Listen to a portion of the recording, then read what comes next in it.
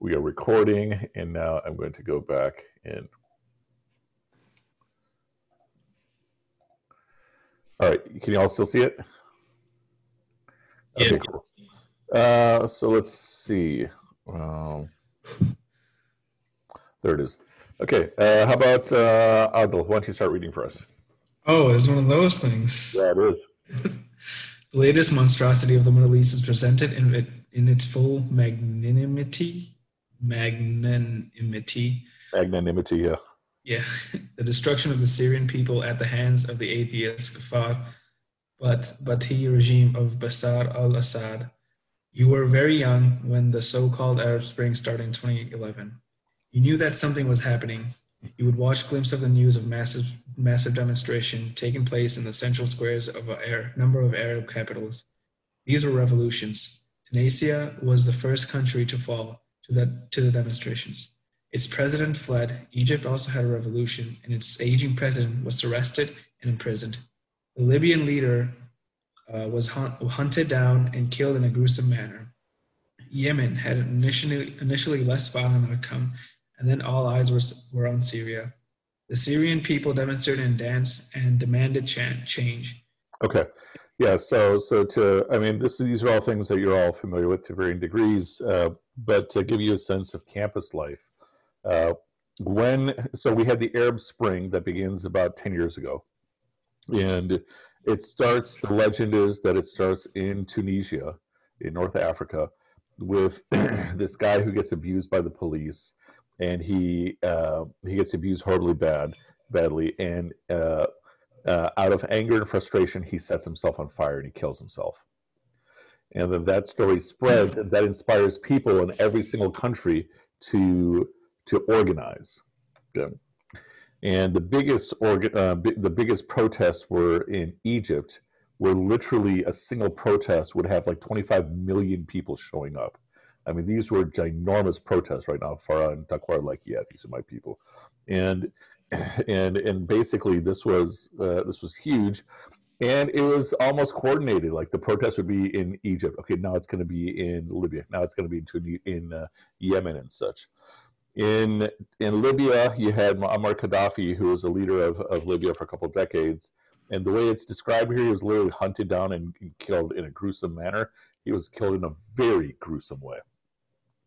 And then the big story often is Syria and Yemen. Yemen is still in war right now, where even I have a teacher who we study online who's from Yemen, and I asked him what's life like, and he's like, yeah, well, we're at war, and it's like you're trying to live your day to day life while destruction is taking place around you, literally. And then the Syrians, it was also interesting because we had most of our Arabs on campus are Palestinian, and then the second most are probably Syrians. And it was literally like I watched the Syrians transform from these energetic students to literally they were just walking around like zombies, in deep depression. And a lot of the depression was just a feeling of guilt. Like, here I am in Chicago living well, while my first cousins and my grandparents and my extended family back home, they're suddenly in destruction, like literal destruction. So here he is speaking about this in the context of, what is it that we have to boast about versus what is it that we have to work on and such. So he's talking about the situation in the Middle East. Continue. Okay, let's move to another reader. How about Ramsha? You want to read?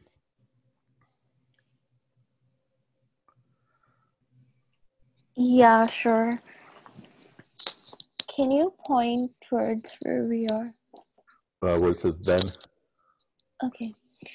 Whoops, hold on. Okay, go back. Yeah. Then Syrian children were arrested, tortured, and killed. Their bodies were returned to their families. More and more violence was committed against the Syrian demonstrators. You have grown up watching the daily reports of the deaths in Syria. Another issue is that first it used to make news when like 30 people were killed in a day. Then it made news that 100 people were getting killed in a day. But then when 1,000 people were getting killed in a day, it wasn't making the news anymore, because that just became the common story. and probably within a matter of months, just about every Syrian person I knew had relatives that were killed. You know, that's how bad the destruction was. Okay, continue. You also know that the destruction of Syria and the radical forces that are operating in the territory of northern Syria and Iraq have led to a great migration of refugees into Turkey and then across into Europe. Initially, the Europeans welcomed these refugees with open arms. Other refugees had already been established in enormous camps in Lebanon, Turkey, and Jordan. This new wave of refugees came across into Europe hoping for a better life than anything possible in the Middle East or North Africa. As Muslims, we watch these refugees risk life and limb to get away from where they originated. In fact, they are trying to get away from what are Muslim countries and Muslim lands.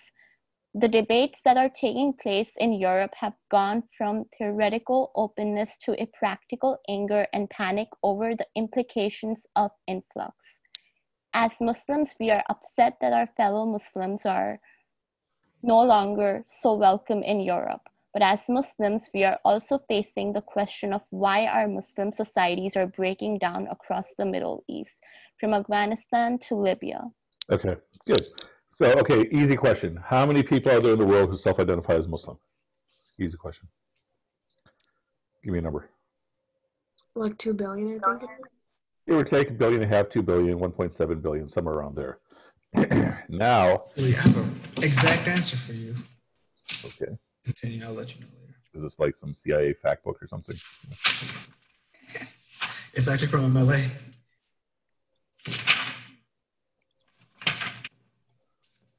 1.2 billion. 1.2, no, the number's way higher than that. Well, this is as of. Look, I don't know. Okay, fair enough. Anyway, so 2018. Now, okay, so now as of about 200 years ago, how many Muslims moved from Muslim majority lands to non-Muslim majority lands, not including India? Give me a number, a guess.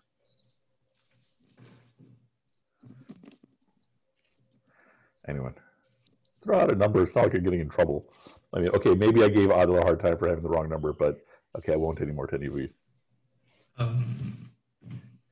About 500 million. That's pretty low. I mean, but we're saying it's probably not a third of the contemporary Muslim world, but we're saying over to the generations and such, and so the numbers go literally that high. And so the question to think about that he's raising is that, all right, we claim we have the best religion, but in our societies, everybody's trying to move out to lands not run by Muslims. So that raises a big question mark, like what's going on? The point he's going to make later on is that we can't use colonialism as an excuse, because that's the excuse everybody uses year after year after year. At some point, the responsibility is on us. And to make it more relevant to all of you, think about our Muslim community on campus versus other communities. What do we offer that everybody else doesn't already have in some form? Okay, when we're talking about Islam or life. And then likewise, ask yourself individually, how am I different, as a practicing Muslim than the person sitting next to me in class? Meaning, is my piety higher? If yes, how do I measure it? Is my character better? Is my work ethic better? And so the point is that it's also, in the same way it's easy for people to blame dictators and colonialism on the struggles of Muslim majority countries, it's also easy for us to just look at them and point fingers. But this is literally a question for us each at the individual level. If I have what I believe is the best of all religions, then in what way am I any different than the person next to me? And so that's a harder question, because now that puts 100% of the responsibility on me. Okay, good. Let's have another reader. How about Takwa? How about you if you read? Sure. Where do I read from? You also? Yeah. You also know that the destruction of Syria and the radical forces that are operating in the territory of northern Syria and Iraq have led to a great migration of refugees into Turkey and then across into Europe. Initially, the Europeans welcomed these refugees with open arms. Other refugees had already been established in enormous camps in Lebanon, Turkey, and Jordan. This new wave of refugees came across into Europe, hoping for a better life than anything possible in the Middle East or North Africa. As Muslims, we watch these refugees risk life and limb to get away from where they originated. In fact, they're trying to get away from what are Muslim countries and Muslim lands. The debates that are taking place in Europe have gone from theoretical openness to a practical anger and panic over the implications of the influx. As Muslims, we're upset that our fellow Muslims are no longer so welcome in Europe. But as Muslims, we're also facing the question of why our Muslim societies are breaking down across the Middle East, from Afghanistan to Libya. Okay, so same basic point that we've been making. And then to address the other side, like he's saying that at first all these refugees were being welcomed, and now all the refugees are getting blocked and people are getting angry at the refugees. This includes every place from Turkey all across Europe and such. And a lot of it sometimes has to do with economic struggles. If there's an economic struggle, then people start pointing the fingers. Oh, it's because of you guys. Often they're pointing the fingers at the minorities, saying that you guys are basically taking advantage of us. That's literally part of the Muslim ban, you know. Okay, good. In fact, why don't you read another paragraph? You know that some of my work is concerned with the problem of Syria. You ask me, when is it going to end? You seem to think that the world has left Syrians to their fate. Here, the videos of tortured and maimed Muslim children are countless. The outrage you feel is completely rational and justified. The crimes committed against the innocent and the defenseless are condemned by all people everywhere, but no one seems to be doing anything about it. Who is going to put a stop to the carnage? Who is going to take revenge against the killers? Every day in the Arab world, in Europe, and in the United States, you are told that governments are helpless in the face of global economic forces or climate change or extremism. Governments are not going to do anything because they do not want to or because they cannot. So the only one left is you. So what do? You're the only one who has any ounce of morality left. Only you seem to know the difference between right and wrong, between good and evil. There are others out there like you. They also feel the outrage. They feel the sense of impotence when they look at the way people seem to shrug at the news of the latest atrocity and then get on with their mundane lives. Fast food restaurants, TV shows, Facebook, and Instagram. You're all perplexed by the way people seem to be more interested in the petty politics of Congress and the European Union than they are by the greatest moral question of the 21st century. You, like human beings in general, have this constant urge to make sense of the world around you. It can be a painful process, but there is light at the end of the tunnel of worry, anxiety, and self-doubt. Could it be that the online ulema or religious scholars of Islam are correct? Could it be that they are the living embodiment of what Islam can and should and will become? The path is clear and the language is straightforward and simple. When all the clutter of modern life is removed, the path opens up before you towards meaning and purpose. Okay, good. So the point I want to draw our attention to, there's just a couple of really good lines here. One, you're all perplexed by the way people seem to be more interested in the petty politics of Congress and the European Union than they are by the greatest moral question of the 21st century. You know, it's like people all over the world know exactly what's going on in the United States, right? Everyone knows about the election. I'm sure they all know that what's her name, Ruth Bader Ginsburg, just died, because American media dominates the whole world, right? It's been recent that you have channels like Al Jazeera that actually have more viewership, and so it sort of shifted the attention away. but still by and large, people are paying attention to what happens in Europe and such. And then on top of that, everyone is still consumed with social media and TV and Instagram and all that stuff. And he says, look at all that in contrast to the greatest moral question of the 21st century. That the question of the era is the question of what do we do regarding all the refugees. And so you know how like so many of our wars today are focused on oil. The next phase is the wars focused on water. And so however much we have in refugees right now, the expectation is just because of decreasing access to water, that's going to keep the refugee populations are going to keep growing. And so that's literally the biggest question of the era. Bigger than violence, bigger than terrorism, bigger than everything else, although all that stuff will be related. And so these are questions that are on my shoulders. They're questions on your shoulders too. It doesn't mean that, okay, the 8 of us sitting here are going to figure out how to solve it all. But it also doesn't mean we have an excuse not to try to figure things out. And to the point that these are such serious questions that they could even affect our akhirah. What did you do about this stuff that's going on that you knew what was going on? Okay, let's do a little bit more. How about, let's see, Hina, why don't you read for us? Start from The More You Look. Okay, hold on. I had to switch devices, so just give me a second. Okay, take your time. Or we can come back to you while you're switching. Hadia, how about if you read for us? Starting from The More You Look? Yeah, The More You Look. Right? Okay. The more you look, the more you find what makes sense. You are all tapping into a great civilization, or at least a civilization that was once great, and that must be great again. Okay, so you believe that? Okay. Yeah, a simple paragraph there. One point to really try to appreciate is that from the time of the Prophet, peace be upon him, until the beginning of the 20th century, the Muslim civilizations were literally the superpowers of the world. And you can break it up. I'm not saying they were all a golden period or anything like that. You had all the highs and lows of civilization. But usually when we think of Islamic history, we have the biography of the Prophet, peace be upon him.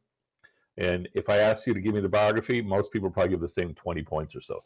He was in the cave, and then, after that, Khadija, and then after that, Waraqah bin Nawfal, and then so forth and on, all the way up till his death. Maybe a little bit of facts after his death. Maybe you can tell me a little bit about the 30 years after his death, peace be upon him. And then our collective memory starts to go really far down. So nothing to say about the Umayyads and the Abbasids and the Fatimids and the Mughals and the Ottomans and all that stuff. Some of that's coming back because everybody's watching Ertugrul and shows like that. But the point is, one thing to appreciate, so on the one hand, we're always saying things like this is the best religion and the true religion, all that stuff. Our civilization was an amazing civilization as well. That the fruits that were produced by so-called Islamic civilization were amazing contributions to the human experience. And it's easy to only think of, like when you're in America, you almost feel like there's nothing else in the world. It's also easy to fall into feeling like there's nothing else in history. But you're all inheriting an amazing historical legacy that if you were to go through it, you'd find amazing wonders and such. Okay, continue, Hadia. And then we'll come back to Hina after that. You believe that your parents do not understand the issues you face. They lived in a different world. How many of you feel that way? Dun, dun, dun. Okay, continue. They are content with the mind-numbing and back-breaking work they do. They are isolated and powerless in the face of technologies and economic forces. Can they even call themselves good Muslims? You are embarrassed to think it, but you cannot help it. Your parents are cowards who do not want to face the world. They are not the good Muslims that you thought they were. Islam has demands and it has rights over us. We need to be good, and being good means living up to the demands of Islam. Okay, keep going. What are your parents doing? Nothing. They mutter things under their breath when the news comes on. They are always tired and irritable. They do not have any convincing answers to your questions. In fact, not only are they not living up to the clear and simple dictates of Islam, but they are also dinosaurs who have no role in this life. You love them, but they are peripheral in the great battle of good against evil. Okay, good. So without any of you indicting your own parents, have you know anybody who has these same sentiments about their parents? I just have a quick question, actually. Yeah. Is this letter addressing? Who is this? This is my first time. Who is this letter Yeah. addressing to? So this is a father who's give or take my age writing a series of letters to his son who is give or take your age.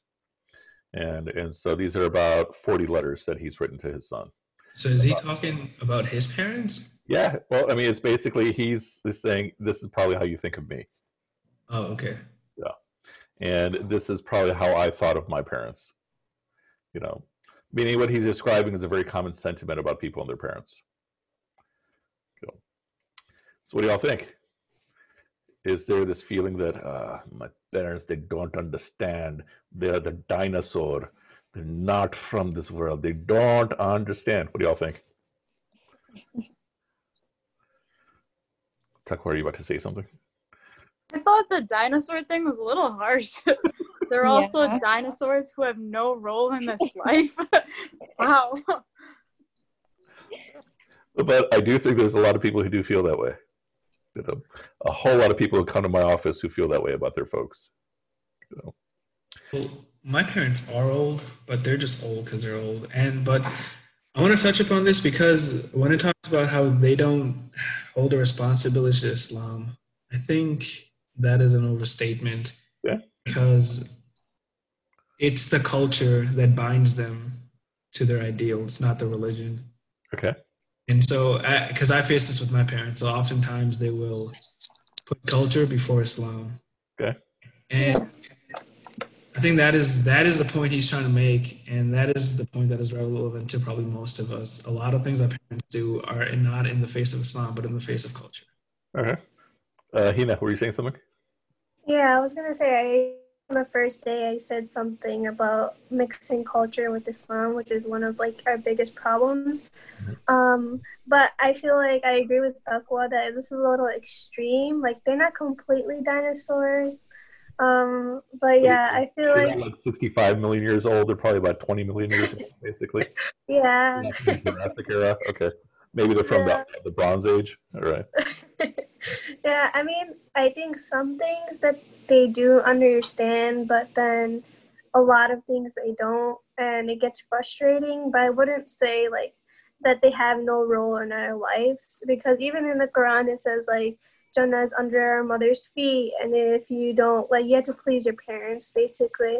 So I don't think there's a whole like they have no role, but yeah, unless I'm talking about something different. Oh, no. I mean, technically, that's actually not in the Quran. But anyway, but the point is still the same. Really?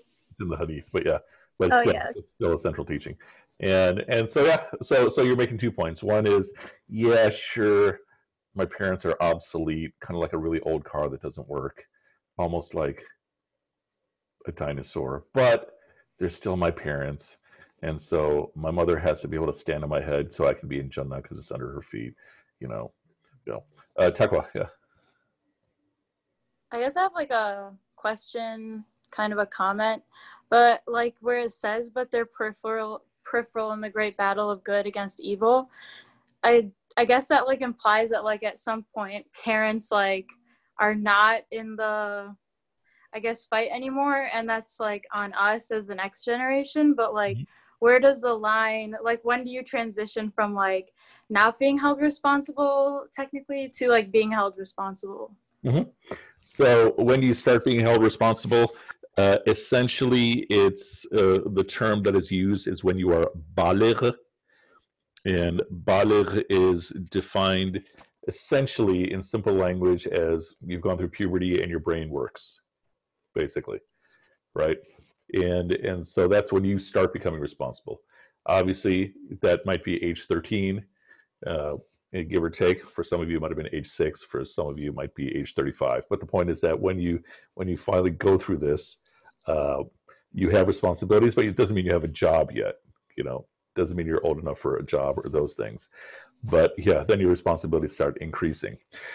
A way to think about this is imagine for a moment we were not in quarantine, and then all the protests were taking place throughout the country. Okay. How many of you would your parents support you going into the protests? You know, probably not. Don't go. There are people with guns. You're gonna get shot. Wallahi habibi. You know, all that stuff. And so the point is that in the work for good and evil, kind of what he's describing here in the battle, it's kind of like they're on the sidelines. And again, he is saying this is probably what you think about me. You know, Hina, you're saying something? Yeah, but I was gonna say they're probably the ones who are like, there's gonna be guns there, whatever, you can't go. But I don't know how I would convince them to let me, but yeah. I definitely feel like our parents are using COVID and quarantine to put more rules on us and us that are like more strict. Like they're using it as an excuse, like finally I have an excuse, because like if you ask them no, they just get mad because they don't have any excuse, and now they're like, it's COVID, it's COVID, it's COVID. That's a good point. I never thought about this. You all feeling that way? Like, Mahak, you feel like you're being kept inside your room because of COVID, you know, as an excuse for everything? You know? She's like, yes. I feel like also like not just like them telling us like, no, you can't do this, but like if you were even to like ask, they'll be like, no, even before COVID anyways. That's so true. Okay. I just want to say, man, it sucks being a girl. Okay. Anyway, yeah. All right. Thank you for your commentary. I'll let the other 6 decide if they agree or disagree with you. But I think for me, like my parents are really like overprotective because like I'm the only child, so like they're always like, oh, where are you I going? think they're overprotective because you're the only child. That's like basically saying, okay, in Takwa's house where they have 4 kids, yeah, we can get rid of 1. You know, the other 3 are fine. I mean, you don't get it. Like, there's always this constant attention. Oh, like, what is she doing? Like, is she okay? Like, all of that stuff. But I think that's definitely being a daughter, because I'm the only daughter. So that's, Seriously. I felt that. It's just because you're a girl and then also you're the only kid. yeah, so imagine like the combination. It's like, So really, like parents are like, he's a boy. We can leave him on the street in the sewer. That's fine. Okay, yeah, continue. What were you saying, Ramsha? I'm teasing. yeah, it used to be really annoying before, but now like I look at things from their perspective, like, you know, like it's all out of love and concern. So like how I handle those situations is like I try and talk to them and explain them my perspective, like, you know, I need my time too, like I need to go out with my friends also.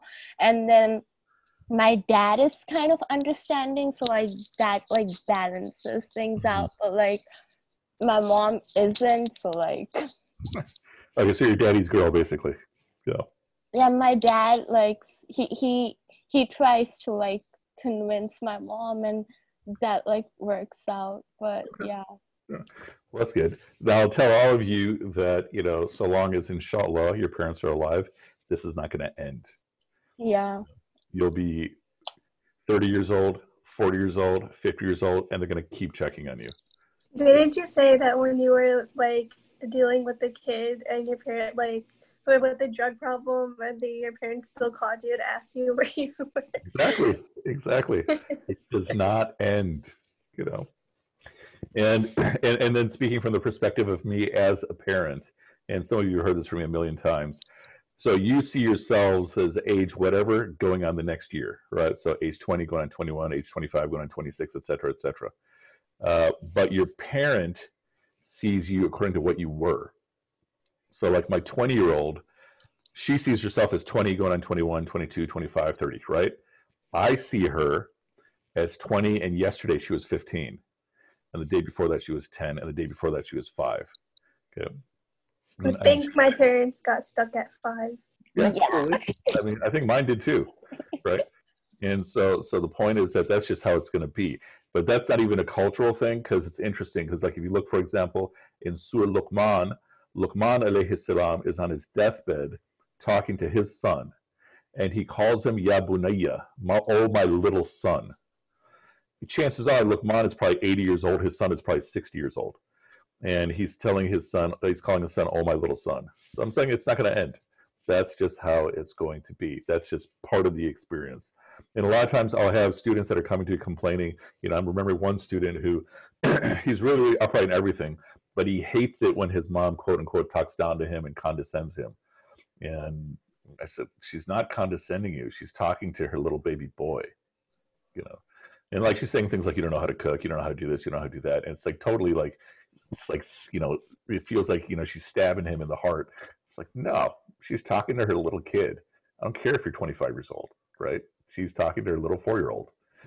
And so that is also how your experience is going to be. So in the same way that we have a lot of opinions about our folks also have a lot of opinions about us. Yeah, Adil. Yeah, so I just want to say, I don't recommend you guys necessarily do this, but... It's always not a good way to begin a piece of advice, but yeah. Okay. Your parents will not see you grow out as a child if you don't show them that you've grown out of being a child. Mm-hmm. I do this. I'm the youngest out of 4. Well, I'm the 4th. So, and I was, I'm really special in the family. So, oh, mashallah, mashallah. And I was just spoiled and completely like, but it got to a point where I couldn't do anything I wanted to do. They wouldn't let me do anything. What I did was I defied them. Not saying you guys should do this, all right? There's better ways to do this. So I started making my own rules, all right? But somewhere along that line, I did it in a way where it benefited me as a person and as a Muslim. So in 5 years down from now, this was like 5-6 years ago. Now, 6 years later, they look at me, they see me as an independent man. They see me as somebody who can't take care of himself, who, you know, I live in my own apartment. I pay the bills. I do everything. My mom doesn't have to worry if I'm going to be fed or not. I feed myself. My mom doesn't have to worry about any of the things that they have to worry about as a child. But that being said, she still calls me every day. Okay. But see, I'm also remembering, like in our MSA group chat, there's someone whose mom seems to make food for him like every single day. And he's like, anybody want this biryani? Yeah. That happened once. Okay. I go home like maybe once a week, maybe 2 times or one times a day. Yeah, keep going. Yeah. And she like packs me with food and I tell her no. Yeah. She will get mad if I do not take her food. Yes, that is correct. So I told her, I don't listen to anybody. I follow my own rules. My mother makes me keema paratha, and I eat the paratha first, and then the keema. You know, I have my own rules. Yeah. Yeah. When I got back home from North Carolina, and there I was living alone, she did my laundry one day, and I got really angry, and she was really upset that I told her not to do my laundry. Mm-hmm. And so it's like those little things, like she just does not take no for an answer, and it's horrible because I'm stubborn, she's stubborn. I'm stubborn to the point where I was a C-section baby because I wouldn't come out. But our whole family, the stuff. Sorry, everybody is just really stubborn in the family. And it doesn't. You have to force your way. Like I don't know if the family dynamic is like that with you guys, but you have to kind of show them that you're an adult. I mean, I have a question. Can you share some tips? Who are you talking to right now? Are you talking to Adil, the grown man, or are you talking to somebody else? I'm talking to Adil. Tips on what exactly? Give us some tips. You do realize this is all going on the SoundCloud mixtape, right? Oh, see, I forgot about that. Oh my god. So tip number 1 is your parents have to see that you're a man. My parents will literally kill me if I'm like, I want to live on my own. Like, but show them that you can. Maybe by getting angry. It has to be laundry. That's so funny. And then when you do laundry a week later, get angry again. And then the only way I'm living by myself is when I get married. Yeah. And then, yeah, I like how you're shaking your head. You're like, no. I'm jealous of you, Adil. Like, for real. Thanks. just take out a lease and then You know what's funny? don't do You that. know what's Don't do funny? that. My dad just texted me. He's like, I hear you talking about me. Because he's like in his room. That's excellent. So, cool. Let's stop right here. We had a fun discussion. There was someone who joined us and left and has returned again. Good. Any other last thoughts, reflections? We'll continue with this. Someone make a mental note that we're going to start with. There's a moment when you are faced with the key question. Excuse me. Nothing else? Alrighty. So again, what are some takeaway points from today? I'd say the big one is that there's a big mess almost everywhere you look. And there are causes for these messes, but you and I each have a certain amount of responsibility in addressing the messes. Doesn't mean that we're expected to cure anything or even everything or anything especially, but you can either live life trying to run away from the responsibility or you can try to address it, and all of us have this responsibility to address it. And then we will continue. The latter part of this essay gets more into the Prophet himself, peace be upon him. Okay, cool. Very good, very fun discussion. Got much more lively at the end, which is even more fun. And we will continue, inshallah, next week. Reminder, tomorrow is open conversation, and then I have some general topics if no one has topics. And we'll end with, again, something about jinns. And then Hina's like, yeah, I'll be there, SoundCloud or not, I'll be there. Okay. And we may still do Friday. We'll do chaplain games, but 2.5 people showed up last week. 2 of them are in this group. Okay, inshallah. So, subhanakallahumma bihamdika nashhadu an la ilaha illa anta nastaghfiruka wa natubu ilayk. May Allah ta'ala reward you all. Okay, good discussion. Assalamu alaikum wa rahmatullah.